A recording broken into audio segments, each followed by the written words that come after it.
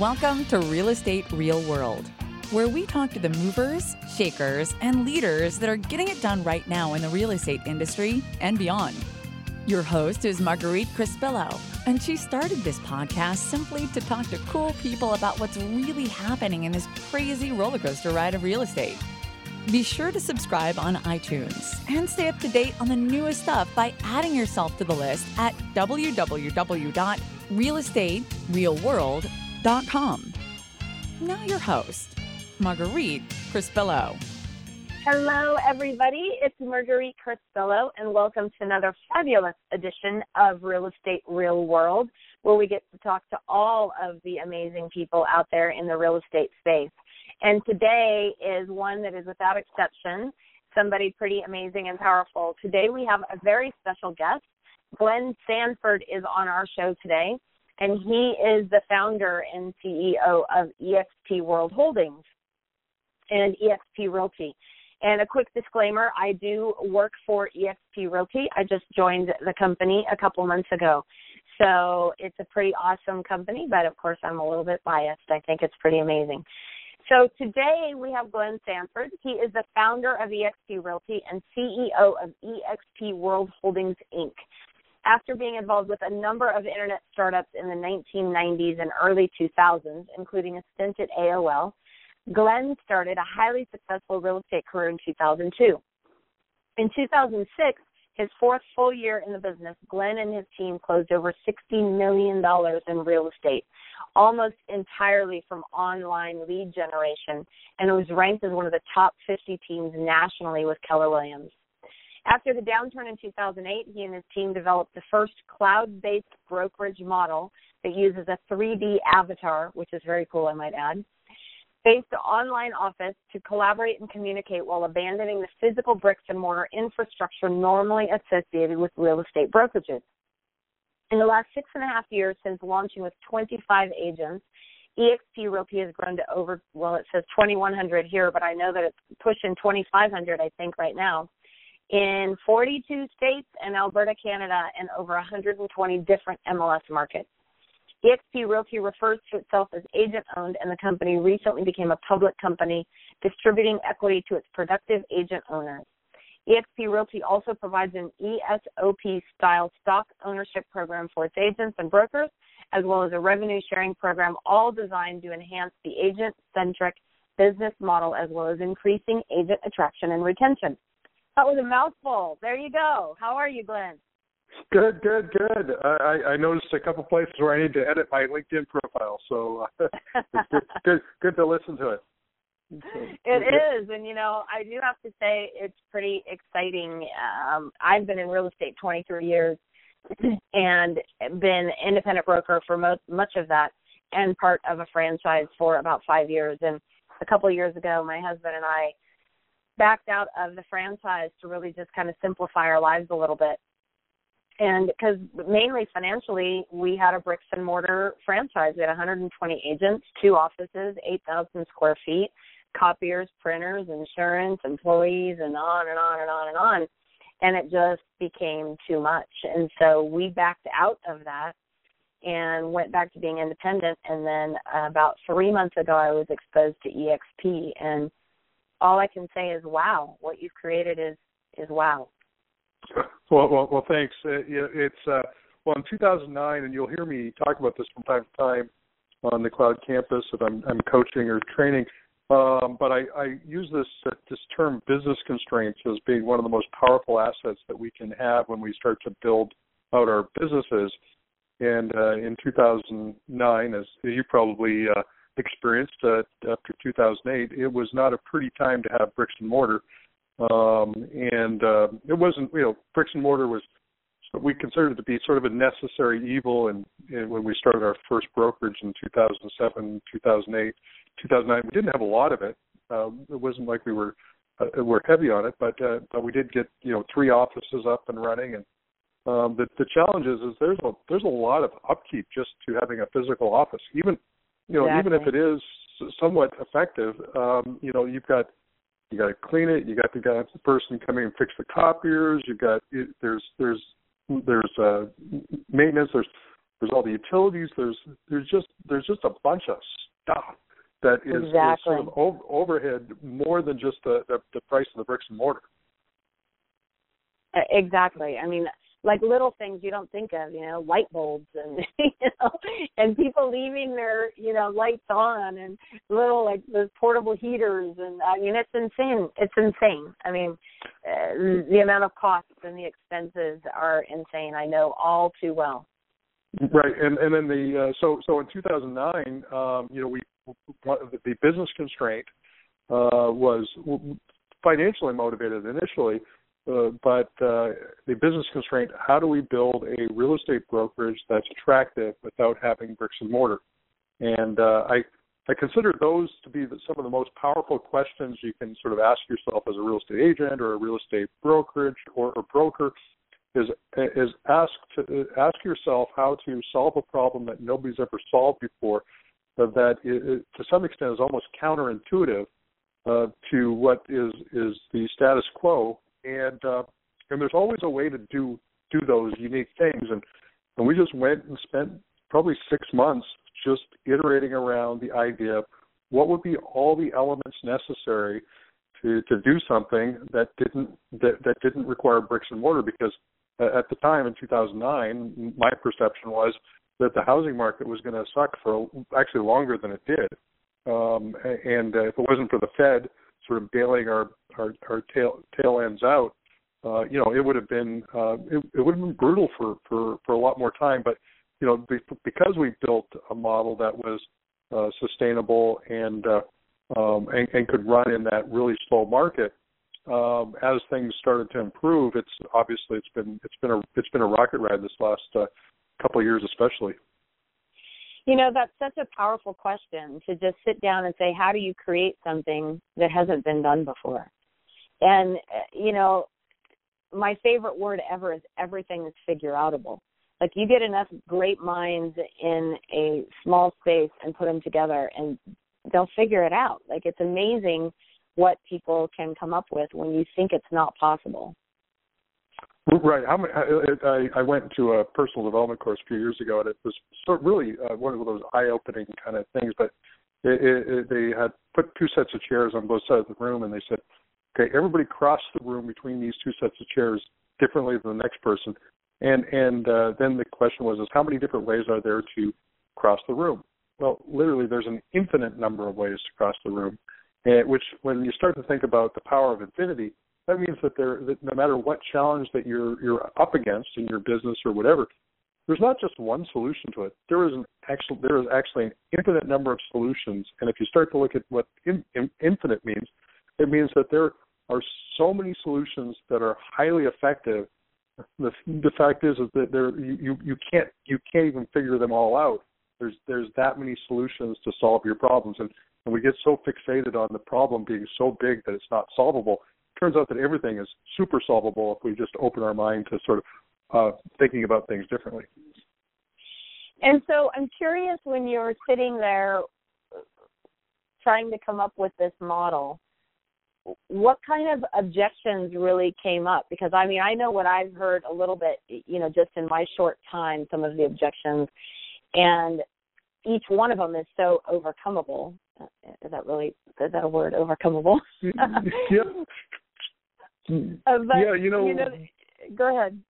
Yeah, there's certainly a bunch of objections out there, and I think I'd been in sales and marketing and building sort of different businesses and things prior to that. And when I got in the real estate business myself, I was 100% buyer focused. Every lead that we generated was buyer oriented, and as we matured, we would pick up a few listings here and there, but it was definitely not our focus. And yet every single coach around the country said, if you don't list, you won't last. And that was like and my business was just taking off because I was focused on a market that nobody coached buyer. We'll call it sort of buyer brokerage, but internet, lead gen, work with buyers, and that be the entire focus of the business.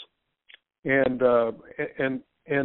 over time, we actually started Buyer Tours Realty prior to EXP, and I'd have agents go, well, it's too buyer centric, so I won't join you. And then we'd eventually change to eXp Realty, and then they made some other excuse, and then they made some other excuse, and then they made some other excuse. And most of them are just, if the timing is right, people will join you because they see the vision.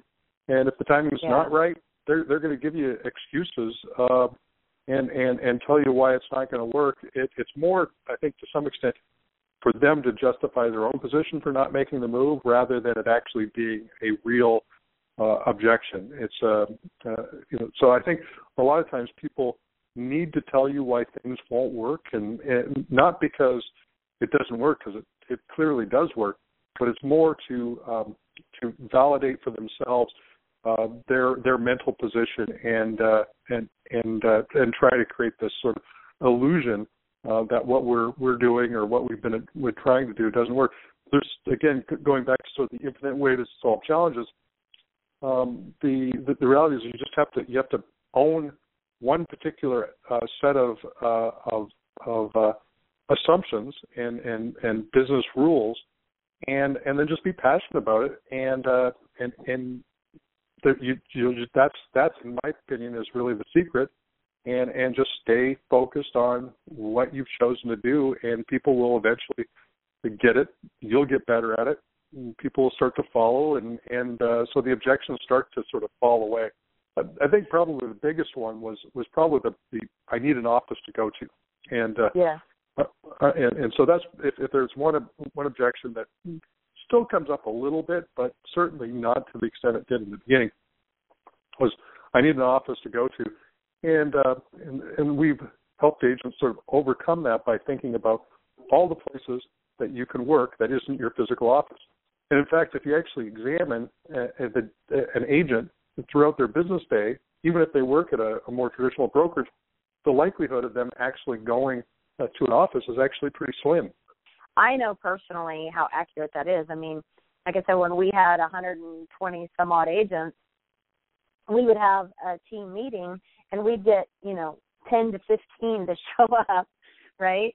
And then of those, and that was unless we provided, mimosas and food, then we would get a few more people. But most agents don't go in the office. And for me, kind of getting over that little bit of going into an office and checking out the cloud was pretty powerful. And what's funny is when I first checked out the cloud, I was a little confused, and my teenager was standing there. He goes, "Oh, Mom, it's just like Minecraft. Here, go here, use this." He's like moving me around. So I think there's a little bit, too, of a generational adjustment. Would you agree?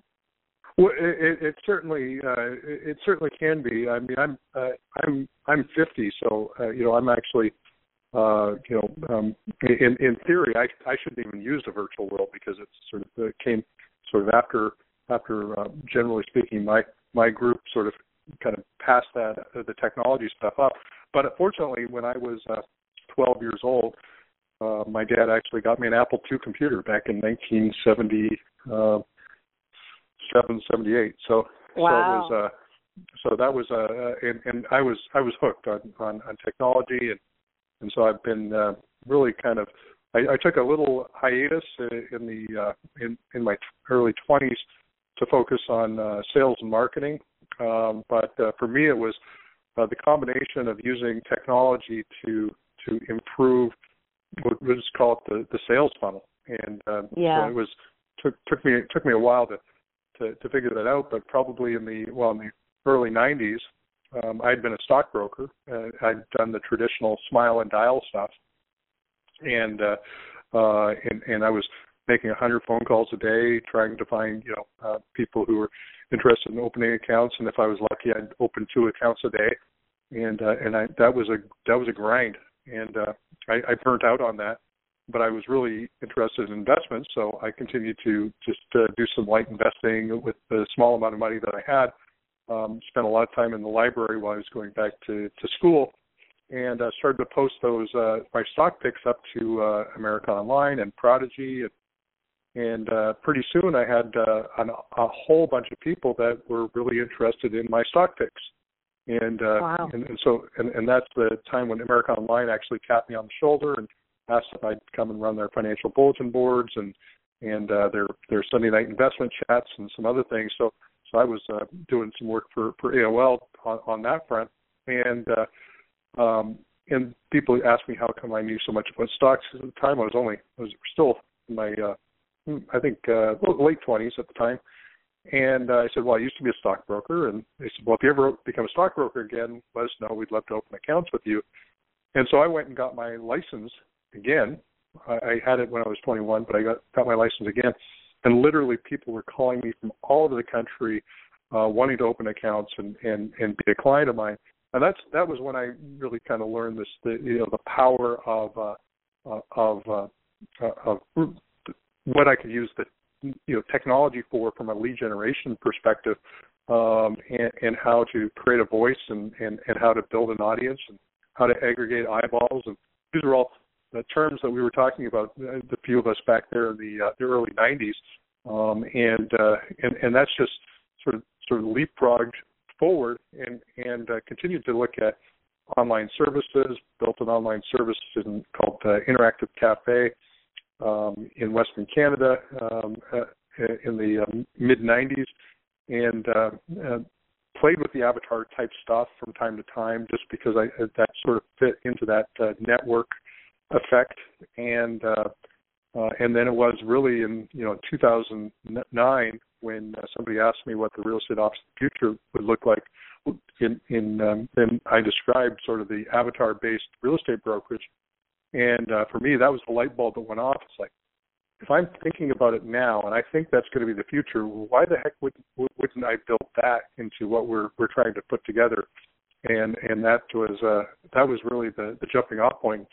And we took the entire tech team, Kirk and Gabe and Eddie, who are still with us, and said, guys, take your computers home. You're not coming back to the office.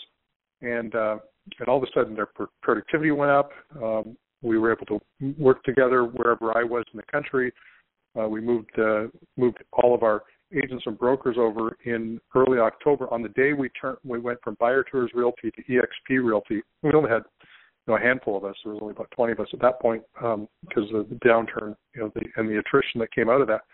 But the day we started EXP was the day we gave everybody logins as avatars. Wow.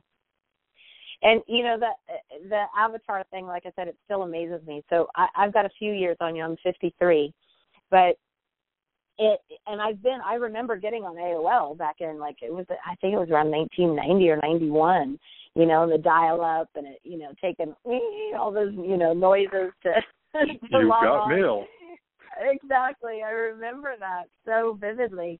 And then this morning I happened to pop into the leadership meeting, and there's 200 some odd people in the cloud, that are people from all over the country, literally people all over the country, and all these little avatars walking around. And I just think I'm amazed every day at how far technology is going. Like, just in our lifetime, what we've seen is, I just can't even imagine what it's going to be 10 years from now. What do you think is the future, really, of EXP and real estate? What are you looking towards?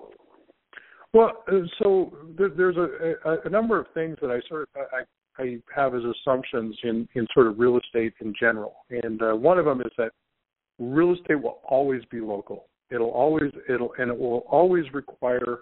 And when I say always, I mean there's certainly going to be some disruptors that create some gaps in the market.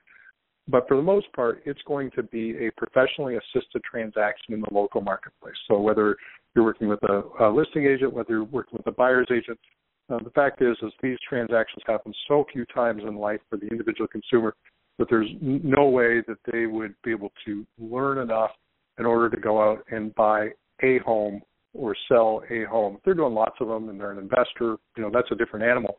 But right. But for the general consumer, they're going to need somebody to help them emotionally buy and sell. So that's sort of the backdrop that I see. So from that perspective, then it really comes to the idea of what does the real estate office need to look like? And in my opinion, we went pure play on the cloud, partially because if you take a position that's diametrically opposed to sort of the rest of the industry, people actually pay attention to you. I mean, the fact that we use avatars is one, it's effective, but two, it's a differentiator in terms of just the idea of how you're a virtual brokerage. Well, we're not really a virtual brokerage. We're a cloud-based brokerage, and we collaborate as avatars. I mean, it just creates a lot of different sort of synergies around it.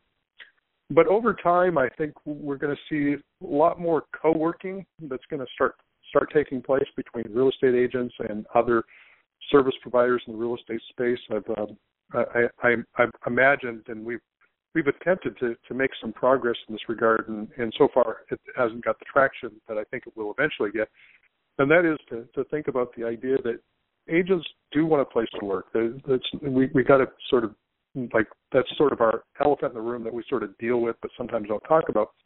And so we're partnered with Regus on a national basis, so you can use any Regus in the country. There's title and escrow companies, and generally speaking, they'll let you use their conference. Obviously, there's Starbucks, everywhere in the country, and so on and so forth. But what is I think there's a middle ground between physical bricks and mortar real estate brokerages and sort of where we're at on the other end of the spectrum, which is totally cloud-based. And I think when we see the next downturn in the housing market, which, maybe it's next year, maybe it's 5 years from now, maybe it's 10 years from now, whenever it is, we see sort of that significant downturn that takes place. Those who have bricks and mortar are going to, again, be in a world of hurt. And it seems to me that there's with the co-working that's come out of the technology space and the ability to have like-minded people working out of a location but not affiliated with the same brand or what have you, I think that will ultimately be sort of the ultimate settling ground for the next generation real estate brokerage. So the idea that, as a real estate brokerage, the only person that really has to go to the office, if there is a physical office required for the brokerage, is the managing broker. There's zero requirement the agent needs to go there. There's zero requirement that that there needs to be anything other than maybe some files from an auditing perspective.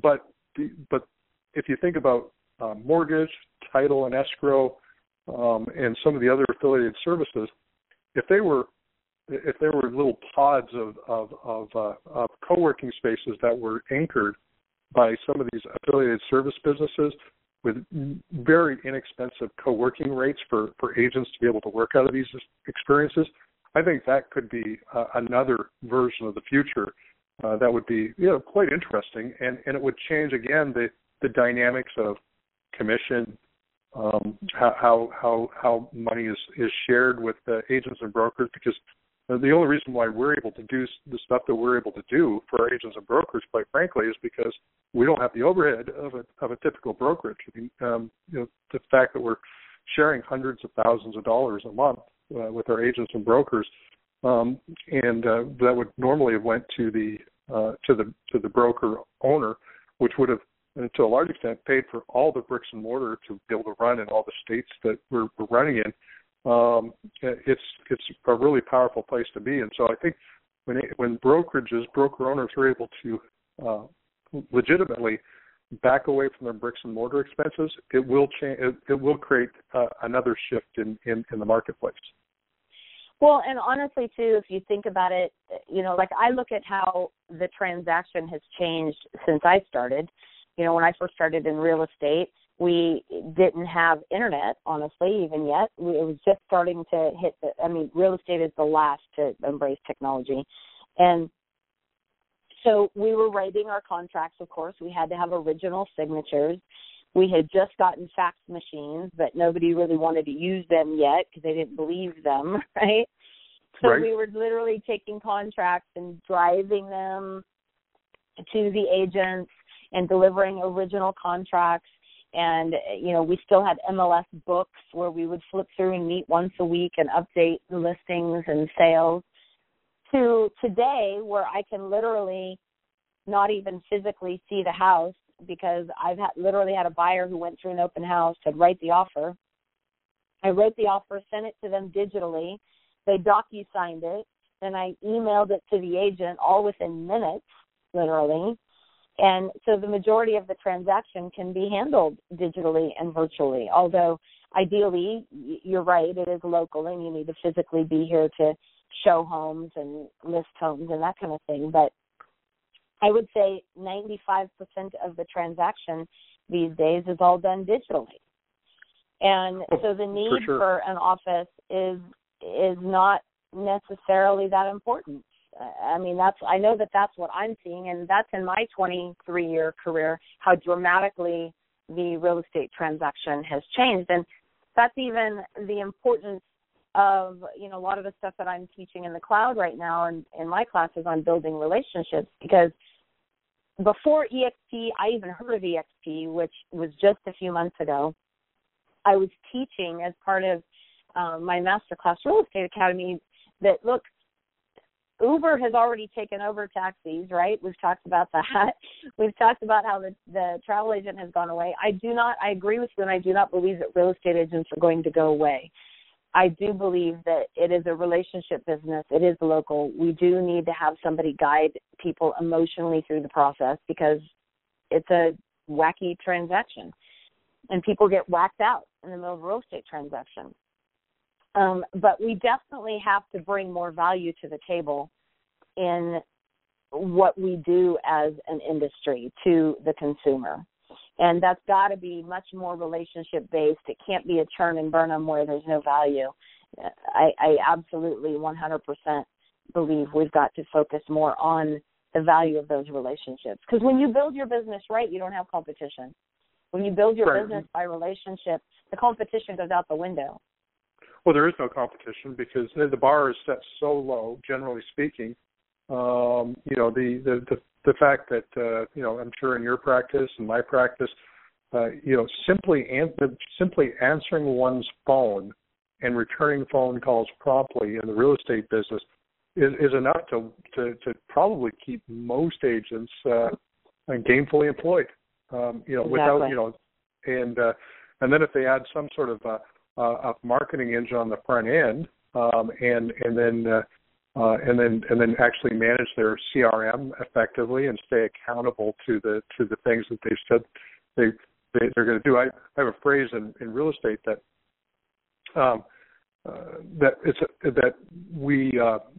we keep the small promises to get the big deal, and because when you say you're going to call them back is uber important to the consumer because they've potentially been let down by 2 or 3 or 4 agents before they ever talk to you because the bar is set so low. So, if you simply do what you say you're going to do, set expectations, answer your phone if you can, return calls promptly if you can't, and just stay accountable to the people that have reached out to you and you've confirmed that you're going to follow up with.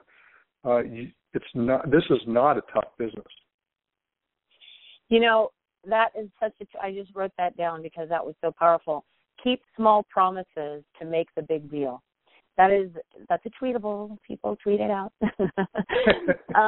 Because that's so true. It's like people think it's this big thing. It's rocket science. It's all this stuff. Like even, they're always looking for the next shiny object. What's the next thing that I can do to get out there and get business? And what I say all the time is I say, okay, you're looking at spending all this money in all these arenas and all this advertising and websites and all this stuff.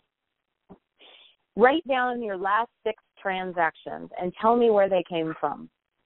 And almost every time without fail, when I do that to an agent, they will say referrals and repeat business. I said, so then why are you spending $1,000 a month on Zillow or spending all this money on some new fancy website when all you have to do is get out there and connect with people? Right. Well, and you don't want to get me on the Zillow soapbox because, talk about the most jaded consumers on the planet. When they do, I forget the study. I think Realtor.com did a study, and that showed that less than 1 out of every 4 or 5 clients ever got a call back. And this was a few years ago, so hopefully it's improved a bit. But those are the same stats for Zillow and some of the other things. So by the time you generate that lead on Zillow, which is overpriced to begin with, they do not give you any sort of benefit of the doubt because they've already been burnt by the last 5 people that didn't return their phone calls or gave them, Exactly. basically wanted to sign a buyer contract before they even give them any information. So, we're in this service business, and one of the other things that I think about as well is if you get a number of people that come to you, and this is a little bit of a sort of a tangent to the relationship one, but for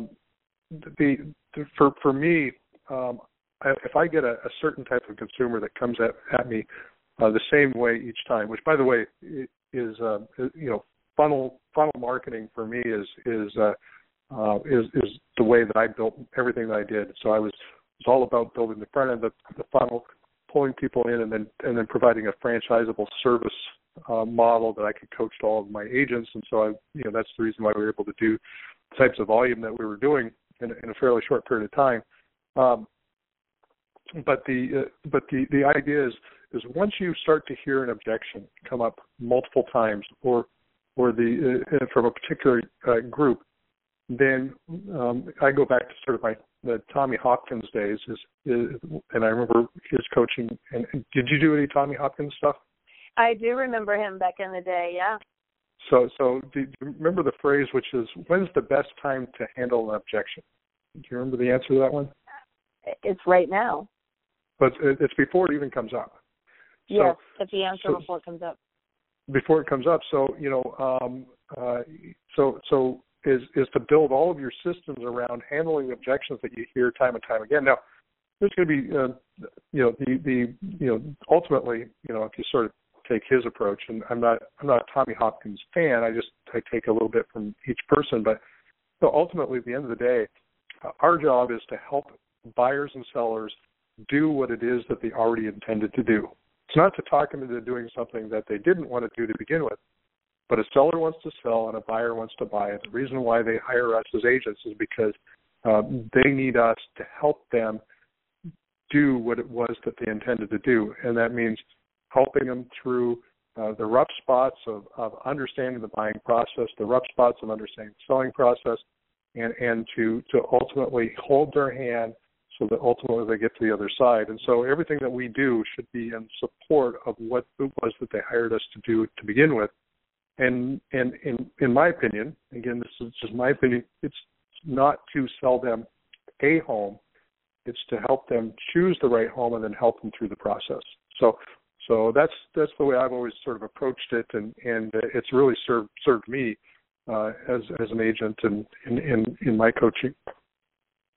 Well, it's powerful, and for agents that are listening that are struggling with processes or systems, just trying to figure those out, I'll tell you the best way to systematize and create a process for your business is to do exactly what you just said, is answer the objection before it's an objection. And that means, on the other end of that, resolve the problem or resolve the potential question as your client is going through the process. Like in my perfect world, every real estate agent and loan officer and title person should have to buy or sell a home every 2 years so they could appreciate what the consumer has to go through, right? It's like things would change dramatically if we all had to do that, because we forget what all those little things, like you just said, all those little promises that happen. Everything seems to kind of go by the wayside, and we have challenging transactions. When you can create a smooth, seamless transaction for a consumer, they're going to come back to you over and over again. It's a no-brainer. I just went through that process. I just bought. I was just closed last month on it. First one I've done for a while, and oh my God, it was actually I had a really great real estate agent, but the mortgage process. Oh, that was painful. Yeah. It was, of course. I was new construction. We were going to be the first unit that was closing in the new development, and the rules got changed on us literally the last minute. Had to come up with another 10% down. Was promised the whole time up until the day after closing, which the scheduled closing, was when they told us, oh yeah, we'll do it, but you need another 10% down. It's like, why wouldn't you tell us that like earlier in the process that was even a possibility? But we already had stuff being delivered like that next day. It's anyway. It's ridiculous, the process that happens, and hopefully it will continue to improve. But what I can say is that I think that as an industry, we do all have to look within, right?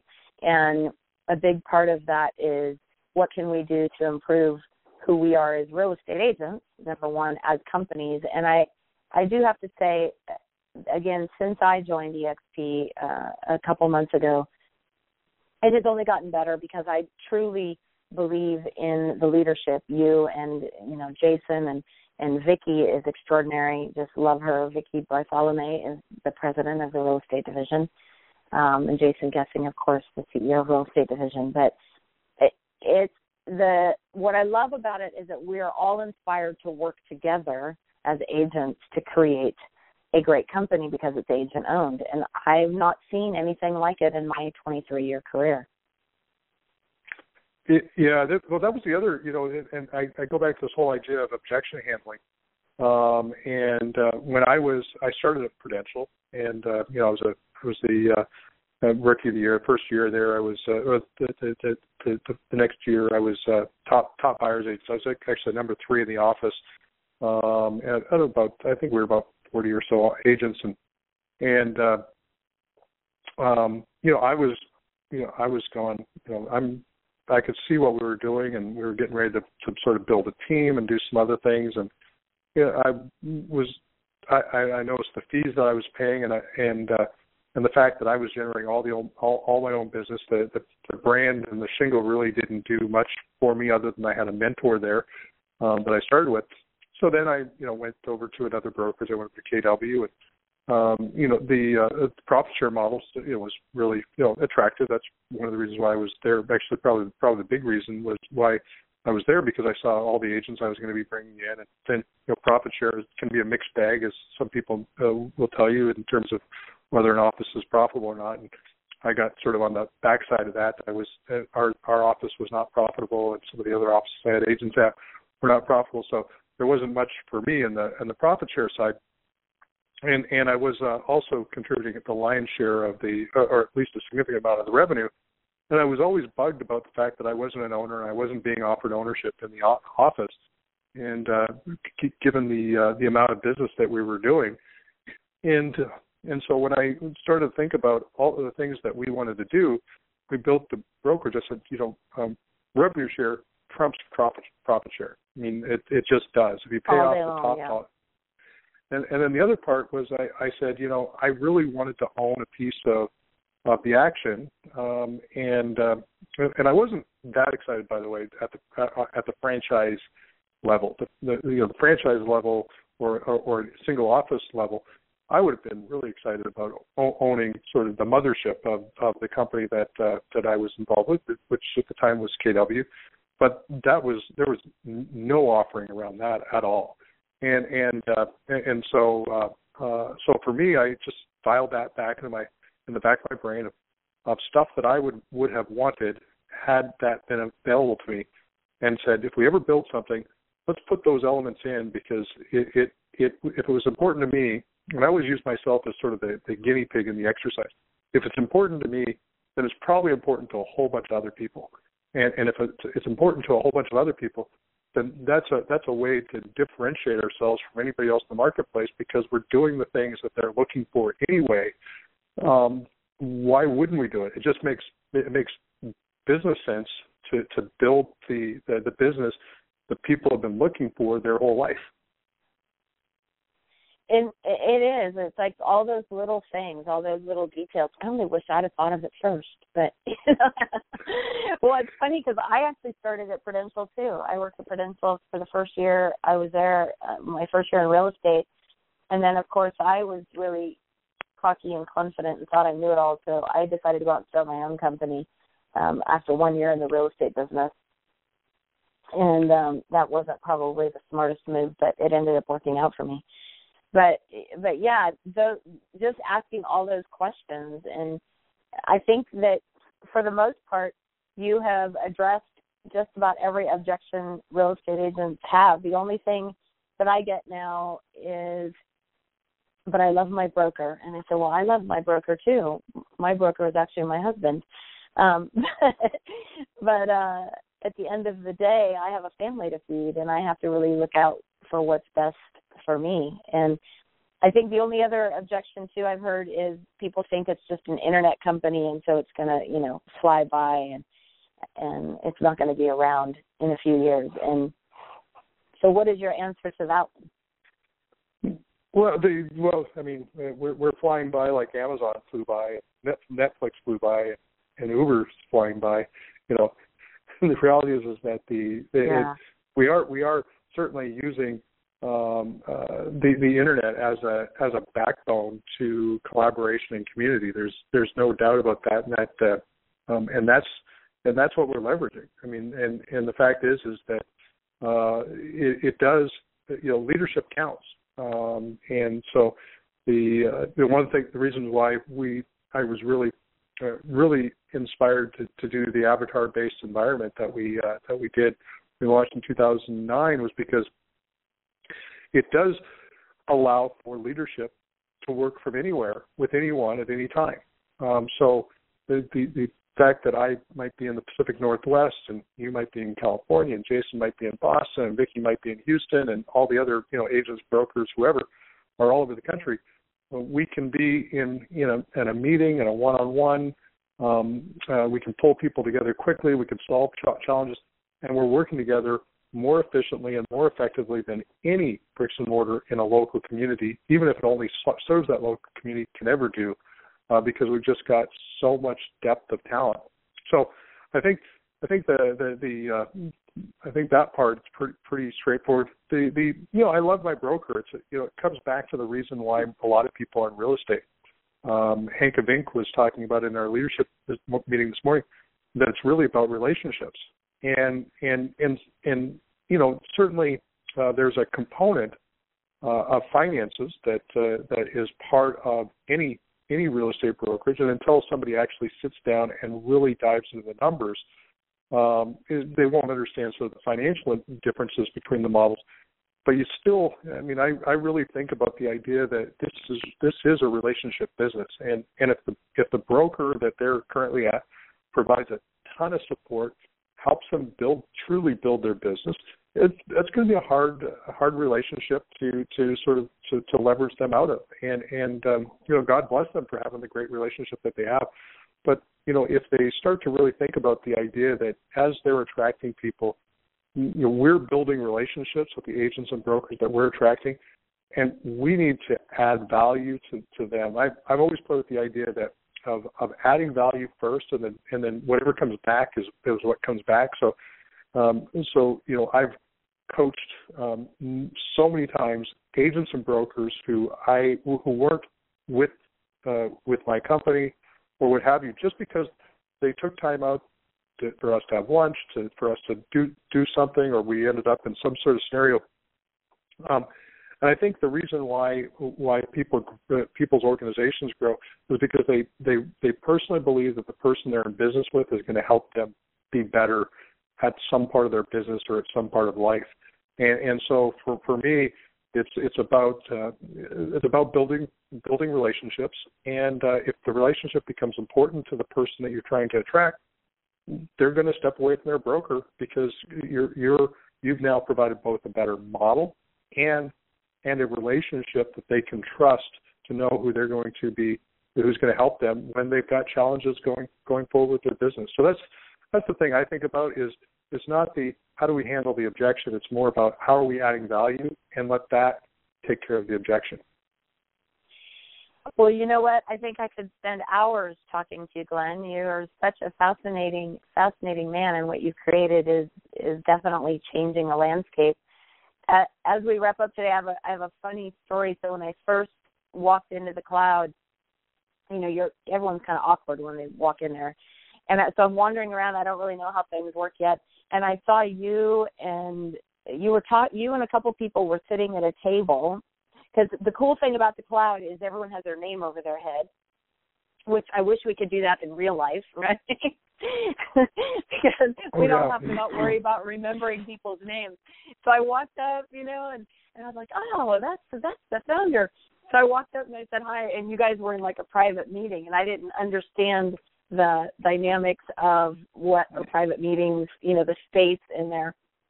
But you guys are so gracious, and you said, nice to meet you. We're in a private meeting, and we'll be with you in a little bit. But what I love is that you can just walk around and see you and see other leaders and see all the people right there in the cloud, and you have that opportunity to talk to them, which, I don't know that that's an opportunity without spending thousands of dollars to fly to a corporate headquarters. So that's the part that I think is super cool, among other things. Oh yeah, and there's definitely some things that I talk to, and sometimes we get away from some of these core values a little bit, but we keep on pulling it back in, which is collaboration and true transparency. You probably hear a little construction going on in the background. That was my visitor. I had to let in the door. Okay. But the reality is that we want to be very transparent in the way that we run the company. We're building it for the agents and brokers, and we're not. I mean, obviously, there's the benefits of building it that comes with building it, but our agents, our brokers are really. It's like I think about it almost like my kids, and as a parent, I think about this. All the stuff that I'm doing. Eventually, I'm going to pass down to my kids, right. and I think about the real estate brokerage as this is something that I'll be passing on to our agents and brokers eventually in sort of its entirety. For the practical reasons that eventually, I'll get older and the rest of the team will get older.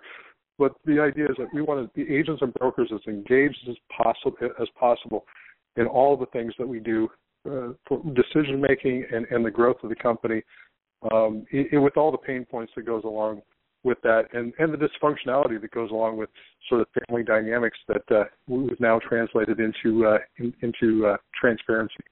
So it's a lot of fun. It is. Well, thank you so much, Glenn, for being on the show today. I was excited to talk to you, and I'm really inspired by what you've created and all of the opportunity that is out there. I still love the real estate industry after all these years. I absolutely love everything about it. And this partnership with EXP recently has just been a breath of fresh air into the industry. So thank you again for being here. It's really an honor, and I appreciate it. Oh, thanks, Marguerite. Thanks for having me on, and I look forward to hearing it.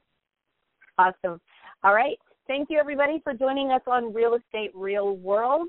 We look forward to your feedback, and please go and download on iTunes, Podbean, or head on over to realestaterealworld.com. And if you love us, like I hope you do, I hope you will share on social media and write us a great review. It helps us get up in the rankings a bit. Thank you so much for joining us today. Go out and make it a great day.